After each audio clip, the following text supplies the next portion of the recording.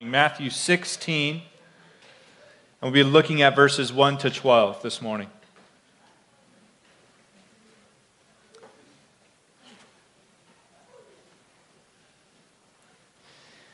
Matthew 16, verse 1. And the Pharisees and Sadducees came, and to test him, that is Jesus, they asked him to show them a sign from heaven. He answered them, "When it is evening, you say, 'It will be fair weather, for the sky is red,' and in the morning, 'It will be stormy today, for the sky is red and threatening.' You know how to interpret the appearance of the sky, but you cannot interpret the signs of the times. An evil and adulterous generation seeks for a sign, but no sign will be given to it except the sign of Jonah." So he left them and departed. When the disciples reached the other side, they had forgotten to bring any bread. Jesus said to them, "Watch and beware of the leaven of the Pharisees and Sadducees." They began discussing it amongst themselves, saying, "We brought no bread." But Jesus, aware of this, said, "O you of little faith, why are you discussing among yourselves the fact that you have no bread? Do you not yet perceive? Do you not remember the 5 loaves for the 5,000, and how many baskets you gathered? Or the 7 loaves for the 4,000, and how many baskets you gathered? How is it that you fail to understand that I don't speak about bread? Beware of the leaven of the Pharisees and Sadducees." Then they understood that he did not tell them to beware of the leaven of bread, but of the teaching of the Pharisees and Sadducees. I don't know if you've read, but there are rumors of war. Rumors of war. In fact, I was with a special ops guy on New Year's Eve, and he was telling me that he is anticipating that we will be at war in the next year. That was his anticipation. Now, I don't share that with you to scare you, but when you think about war, you immediately probably start thinking about who's on whose side. Who are our allies and who will be our enemies? You know, war draws people together. Who would normally be enemies or at enmity with each other, they might become allies because they have a greater enemy to fight. Now, this is the case with the Sadducees and the Pharisees. The Pharisees, we've seen already, they have declared war on Jesus Christ. They're trying to kill him. And now they have a very surprising ally in the Sadducees. The Sadducees. These two groups, Pharisees and Sadducees, they make up the Sanhedrin, which is the ruling council in Jewish affairs. Now, these two groups are normally at odds with each other. See, the Sadducees, we could call them the modernists or worldly religion. They do not believe in resurrection or immortality. They're not spiritual. They're more physical. They have earthly interests, concerns like money, land, power, influence. They are the humanists that are Jewish by ethnicity, not by religiosity. I would associate them today with people who ascribe to name tag Christianity. I've talked about these folks before. That is those who, identify as Christian. They might wear the name tag at church, but Monday through Saturday, they are no different than the world. They have worldly pursuits, worldly loves of wealth, health, land, power, comfort, and pleasure. They do not truly follow Jesus, much less love him. They love their idols. They are like the Sadducees. Now, on the opposite side of the spectrum, you have the Pharisees, who are the legalists, or works-based religion. They are opposite of the Sadducees in that they are very religious, in fact, overly religious. They overly They over-spiritualize everything. They add law to law. You don't eat right, you don't walk right, you don't wash right, then they declare you to be immoral. It's an external show, though, to impress and feel better about themselves. They are hypocrites that are Jewish by rigorous religiosity. We have people like this today, too, in American religion. It's full of legalistic religiosity. They boast in the good things that they do, that they're a good person. They believe that even by their good works they can earn heaven. There are people that appear good and religious on the outside, but they have no true heart for God on the inside. They are like the Pharisees. And so you could imagine the arguments in the Sanhedrin. Well, you guys are too worldly. On the opposite end, you guys are hypocrites. And they go at each other. But now we see them united. See, worldly religion and works-based religion unites in opposition against Jesus Christ. They're on the same side, which is at odds, opposed to Jesus Christ, true religion, true faith. See, the enemy of my enemy is my friend kind of thing. And this teaches us our first lesson.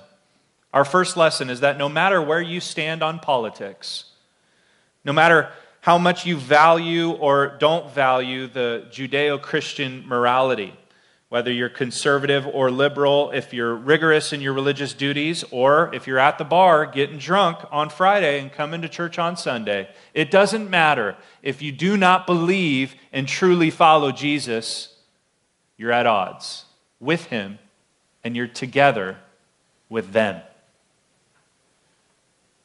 Where do you stand with Jesus? With him, in him, or against him? In worldliness or a works-based religious system? There's no neutral ground. There are those who believe, and there are those who live in unbelief. Jesus identifies these real threats of unbelief in this passage as he addresses Pharisees and Sadducees. And we need to beware. We need to watch out. We need to steer clear of these influences in our life. See, we want to be like the blessed ones of Psalm 1. The blessed ones who don't walk in the counsel of the wicked, nor stand in the way of sinners, nor sit in the seat of scoffers. We want to avoid those. We want to be like the blessed man in Psalm 2, who does not rage and set himself against the Lord's anointed, but to be the one who kisses the Son and takes refuge in Jesus Christ. And so in order to do that and to be faithful, we need to first point in your outline, beware of the stubborn ignorance of unbelief. Beware of the stubborn ignorance of unbelief. Look back at verse 1. The Pharisees and the Sadducees came, and to test him, they asked him to show them a sign from heaven. It's not that these Pharisees and Sadducees are just one miracle away from belief. That's not the case here. They're trying to test Jesus, to stump him, to prove him wrong. You know, sometimes people act like they're just one miracle away from believing. Oh, if God would just put $1 million in my account, then I'll surrender to Jesus. Or if God would just take this problem away in my life, then I'll surrender to him.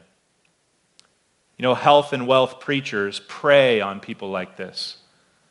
The problem is that they'll always leave you one more dollar away from your miracle, and you're stuck. $1 away from a miracle, one miracle away from faith, you'll never believe. I remember praying as a boy. I don't know if you could relate. When I was a little boy, I would say, lie in my bed, I'd say, God, if you're real, move my Bible from this nightstand to this one while I'm asleep. Then I'll believe. Or I used to have stomach problems, get stomach aches, and I used to pray, God, if you're real, take this stomach ache away from me. I would test God. Testing God this way is not a sign that you're close to believing. It's actually a sign that you're further away in unbelief. The scriptures say, do not test God this way. Deuteronomy 6:16, Matthew 4:7, you shall not put the Lord your God to the test. See, the Pharisees and the Sadducees, their motivation is to test Jesus, and that reveals their unbelief. It's not just that they didn't believe, but they were stubbornly ignorant in their unbelief. They didn't want to believe. And look at Jesus' response to them. He answers them in verse 2. He says, "When it is evening, you say it will be fair weather, for the sky is red. And in the morning, it will be stormy today, for the sky is red and threatening." You might be familiar with the sailor's poem. Red sky at night, sailor's delight. Red sky in the morning, sailor's warning. And then he says this, "You know how to interpret the appearance of the sky, but you cannot interpret the signs of the times." In other words, you guys are decent weathermen, but you are pitiful scholars. The signs of the sky, they are clear, yet they're only generally reliable. The signs of Jesus' time are crystal clear and 100% accurate. You have your head in the clouds, Pharisees and Sadducees, when the Son of God is standing right in front of you. What were the signs of Jesus' time? What did they see so clearly yet deny in stubborn unbelief? Let's review. First of all, Jesus fulfilled prophecy at his birth. He's in the royal bloodline. Jesus fulfilled prophecy in his ministry to the Gentiles of Galilee. Jesus taught with divine authority greater than the scribes and Pharisees. Jesus cleansed a leper. Jesus healed the paralyzed servant of the centurion. He fulfilled prophecy in healing all who were sick. He cast out demons. He calmed the storm. He made the paralyzed walk. He resurrected the ruler's daughter. He healed the blind. He opened the mouth of the mute. He healed a man with a withered hand. He fed 5,000, then 4,000. All these things Jesus did in public, in front of people. There's your proof. Yet they do not believe. Again, these men don't believe not just because they're trying to, because they don't want to. It's a stubborn ignorance. And stubborn ignorance is a result of unbelief. An unwillingness to surrender, an unwillingness to break. You're seeing the clear truth right in front of you, but you don't want it.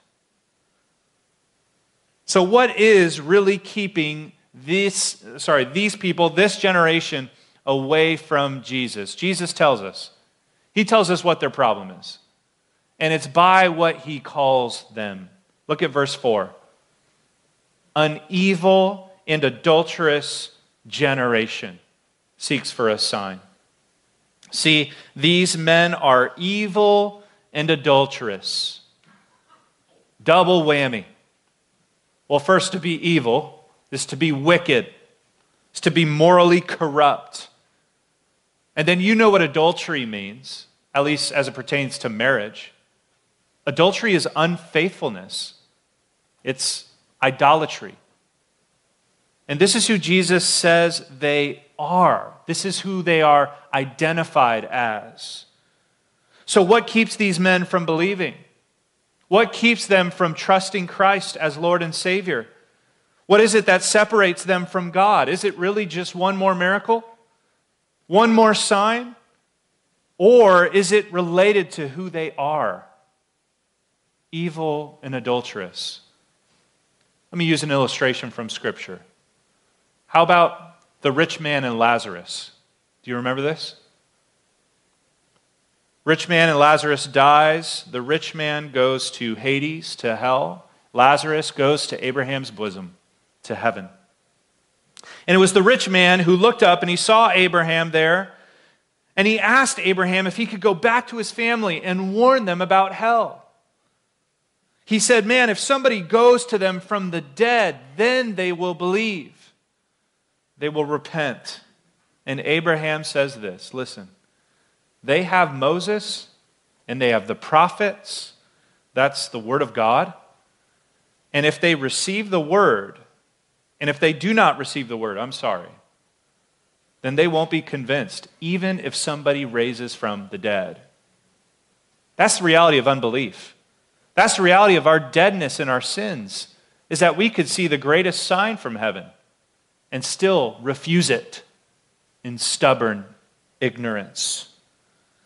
These Pharisees and Sadducees, they have the Word made flesh standing right in front of them, Jesus the Christ. And he's proven who he is. In fact, they would witness his resurrection. That is the sign of Jonah. The sign of Jonah that Jesus is referring to there is the death and resurrection of Jesus Christ. Just as Jonah, in a sense, died and was buried in the belly of the whale, and then came out 3 days later, the Son of Man would die, be buried in the ground, and 3 days later raised from the dead. This generation would witness that. Yet, they will remain evil and adulterous. They will still not believe. It's a stubborn ignorance, a refusal to believe. Beware of the stubborn ignorance of unbelief. You might be a skeptic here today. Friend, you don't need more proof of the existence of God or of the truth about Jesus. The proof is right in front of your nose, in the Word of God. The Word of God declares who he is. He is the King. He's the Messiah. The Word became flesh and dwelt among us. We've seen his glory. We have viable, verifiable proof of his life, death, and resurrection. And some people act like they're just one question away, one difficult circumstance away from fully trusting him, one miraculous proof away from believing. And in that sense, they blame God. Because if God doesn't deliver the proof, if God doesn't convince them, then it's his fault that they don't believe. Let me give you another illustration of the reality, friend. Listen, there is a chasm that separates you from God. You are on one side, and there is a great canyon, if you can imagine. Think about the Grand Canyon between you and God on the other side. Why? Why is there a chasm, an unsurpassable chasm between you and God? Is it because you need one more proof? Is it because you need one more convincing, verifiable fact from science or from anywhere else? Is that why there's a chasm there? No, here is why there's a chasm there. Jesus told us we are evil and adulterous. The chasm that separates us from God is our own sinfulness. It's our own depravity, our own inability. We cannot earn the relationship with God. We can't cross in our own effort. We need a Savior. We need Jesus Christ, the man standing right in front of these men, to do the work that we could not do, to live the perfect life, to die as a sacrifice for our sins and make a way for us to be right with God. That's what separates us from God. That's what separates us from belief, is our own sin. And you need to recognize that in order to believe. God needs to open your eyes to the truth of who you are without him before you embrace Christ as your Lord and Savior. Beware of the stubborn ignorance of unbelief. Signs of stubborn ignorance: excuse making, blame shifting, deferring, making your sin seem little. Don't do that. Fully embrace and take responsibility for who you are without Christ, and then trust him for salvation. When the Word of God exposes your sin, don't be like these men who stubbornly oppose it. Break under the sun. So beware of the stubborn ignorance of unbelief. Second point, beware of the destructive influence of unbelief. Beware of the destructive influence of unbelief. Unbelief is pervasive and it influences you. Psalm 1, again, says that a blessed man does not walk in the counsel of wicked, nor stand in the way of sinners, nor sit in the seat of scoffers. Why? Because those kinds of people are bad influences. They influence you astray. Their end is judgment and destruction, and let me tell you, they'd be happy to have you join them. Beware of their influence. James Montgomery Boyce writes in his commentary on this passage, he says, "Misery loves company, and so does war. Those who stand opposed to Jesus Christ would love to have you standing with them opposed to him. They won't help you draw closer to God. They'll pull you away from him." That's why Jesus reiterates this serious warning. He says it twice. Look back down in the text, verse 6. "Watch and beware of the leaven of the Pharisees and Sadducees." That's an important warning because Jesus repeats it in verse 11. Look down. "Beware of the leaven of the Pharisees and Sadducees." The last time we talked about the leaven, if you remember, earlier in Matthew's gospel, Jesus used that reference as a positive influence, referring to it as the positive influence of the gospel of the kingdom, that it would spread throughout the world and have influence, and eventually we will see the kingdom come and the king's will be done. So when you think about leaven in bread or yeast, it is a rising agent. And you hide just a little yeast or a little leaven into a portion of the bread, and it will spread eventually and influence the whole lump. That's how yeast works. That's how leaven works. It's a clear illustration, and Jesus has used it before. It's an illustration of influence and effect. So, Jesus in this context uses it to say, false teaching, worldly teaching, legalistic teaching, works-based religion, it has influence. It can influence people, and it actually is a destructive influence, right? Because you stand opposed to Jesus Christ. In fact, we see the influence of this false teaching already evident in the disciples. They're wrestling here with signs of unbelief, even though they had all the proof. So we see the influence take effect on Jesus' own men. That's why he warns them twice.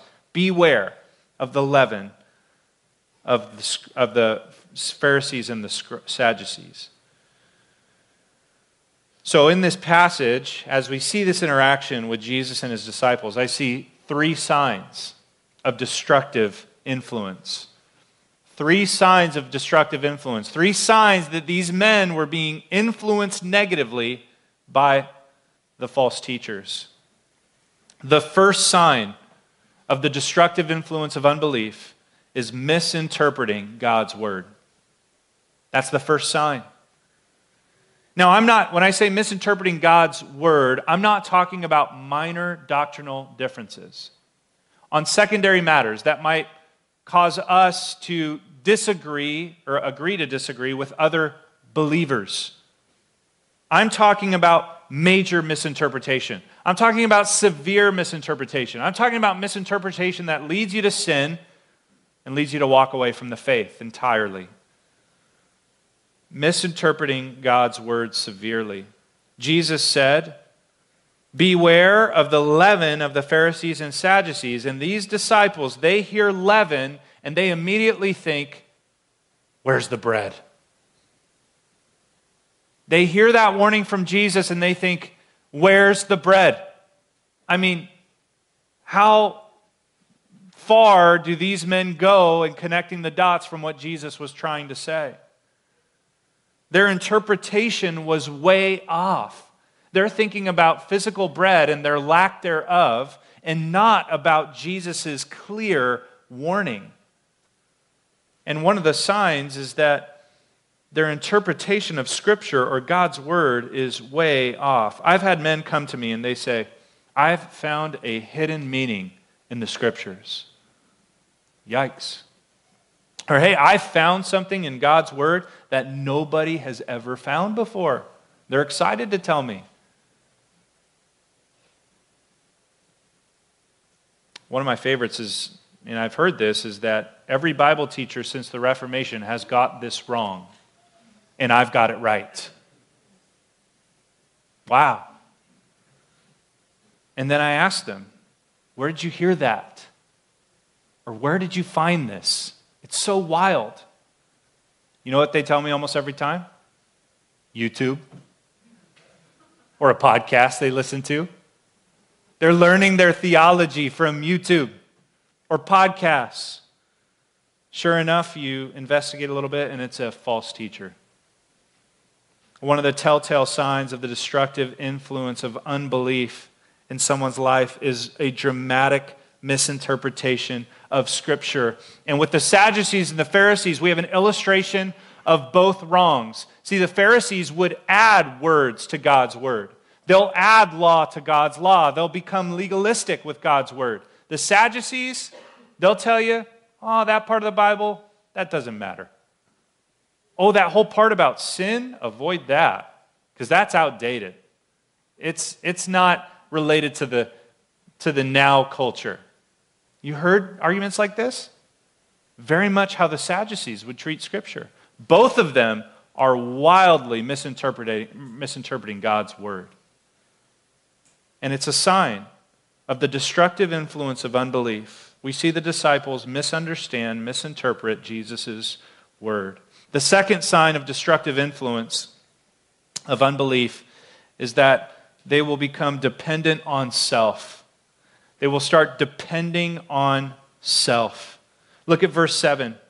They began discussing it among themselves, saying, "We brought no bread." Jesus, aware of this, said, "O you of little faith, why are you discussing among yourselves the fact that you have no bread?" Shouldn't be looking at yourselves, you should be looking at me. Did I not feed you? Have I not fed thousands? This is earthly wisdom. Depend on yourself. Earthly wisdom that says be overprotective or be overprepared. Be self-dependent. You don't need anyone else. You just need you. There's earthly wisdom in, being overprotected, too dependent on yourself and your own resources in life. God's word says, do not store up for yourselves treasures on earth where moth and rust destroy. Don't put all your eggs in this basket. It's going to burn. It's going to go away. So other scriptures that say, don't say that tomorrow we'll go to such and such town, do business, trade, and make a profit. You don't know if you'll live tomorrow. Now, I'm not saying get rid of your insurance policies. I'm not saying waste your money. That's not the proper application here. I'm not saying, take all the locks off your doors. But there is a point. There is a point where we become over self-dependent in our providing, and we don't recognize the provision that comes from God. There's a point where we fill up our storehouses too full because our value is safety and our value is here on the earth. Or our value is comfort, and so that means our value is here on the earth. And we don't depend on God and His provision for us. Don't build your hedges too high or fill your storehouses too full. Be a dependent steward of your resources. A dependent steward.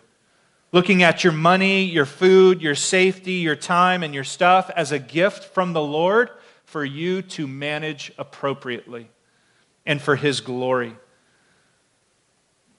And if you're lacking in these things, like the disciples were, we forgot the bread, don't look to yourself, look to the Lord first. Depend on the Lord. See, the Pharisees, they would say, you lack stuff because you're not good enough. You forgot to wash, you forgot to walk, or you forgot to eat right. And so you're immoral. That's why you lack good stuff. The Sadducees would say, well, you lack stuff because you're not savvy enough. You're not worldly enough. You're not out there trying to make money and produce and become self-dependent on yourself. See, that's two opposite sides of the wrong spectrum. Both lead to self-dependence and not a trust and dependence on God. That's the posture of faith. The posture of belief is trusting God to provide.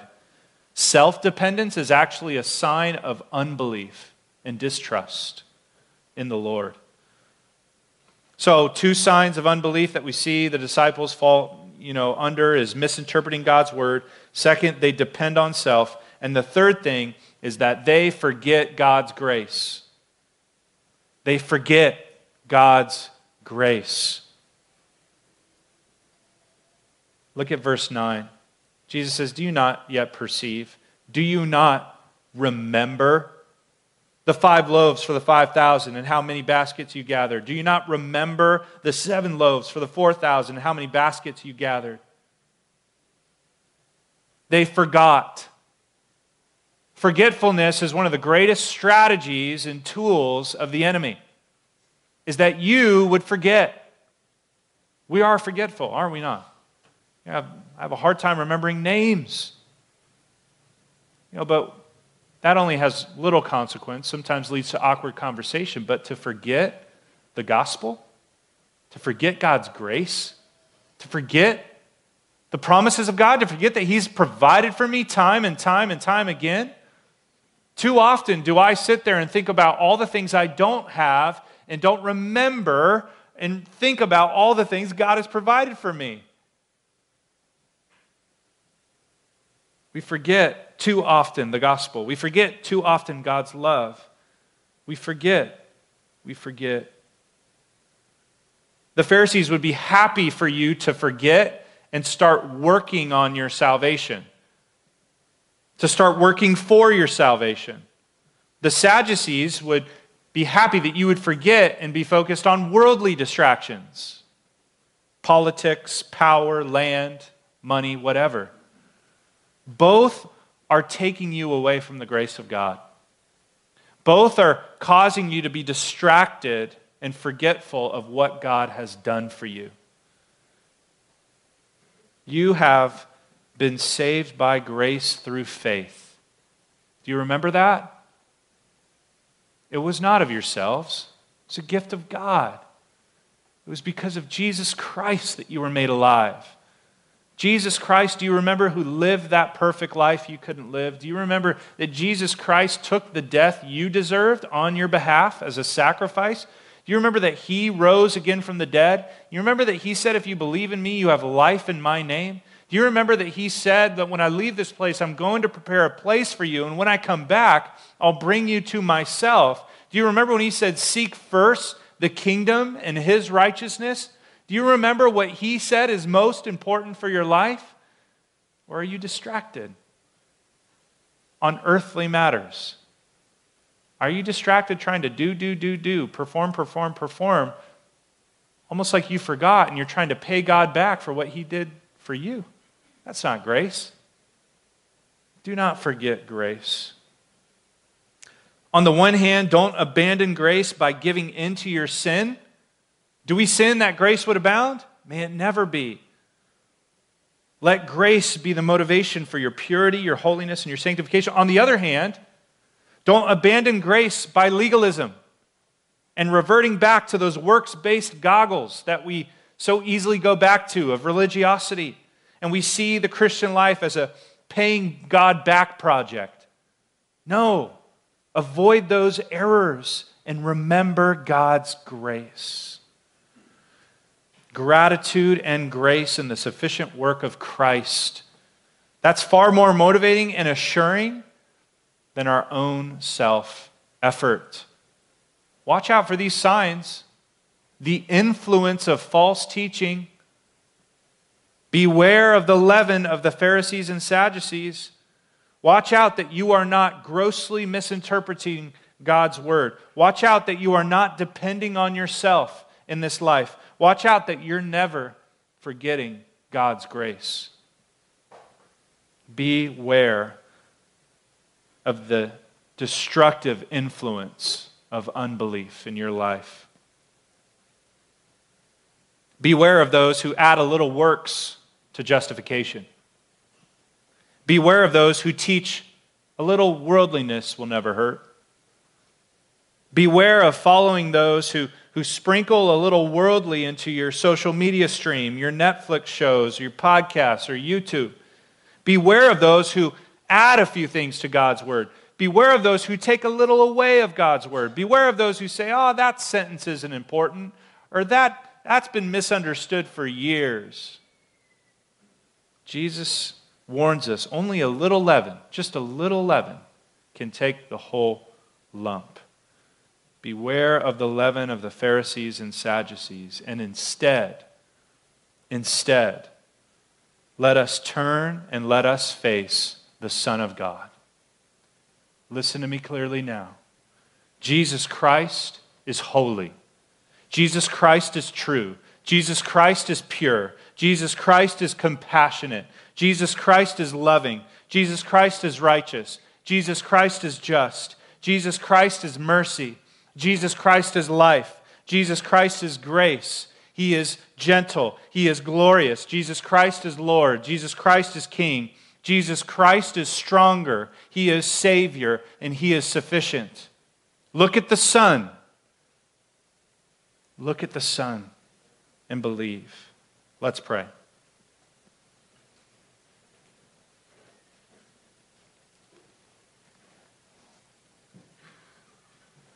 Heavenly Father, as David prays in the psalm, we ask, lift up the light of your face upon us, O Lord. You've put more joy in our hearts than all those who have grain and wine abounding in their storehouses. It is true, Lord. We look to you and we love you. You've been so gracious to us. You've revealed yourself to us in your Son, Jesus Christ. We have seen His glory. We have seen His face. It shines bright to us through the Gospels, your word. Lord, give us faith. Strengthen our faith. Grow our faith, that we would depend on you, trust in you, and we would not look to ourselves. We would not become stubborn in unbelief. We would not turn to lesser glory, the distractions and earthly matters of this world. But God, help us to rest in Jesus Christ and to love Him, to love you with all our heart, soul, strength, and mind. In Jesus' name, amen.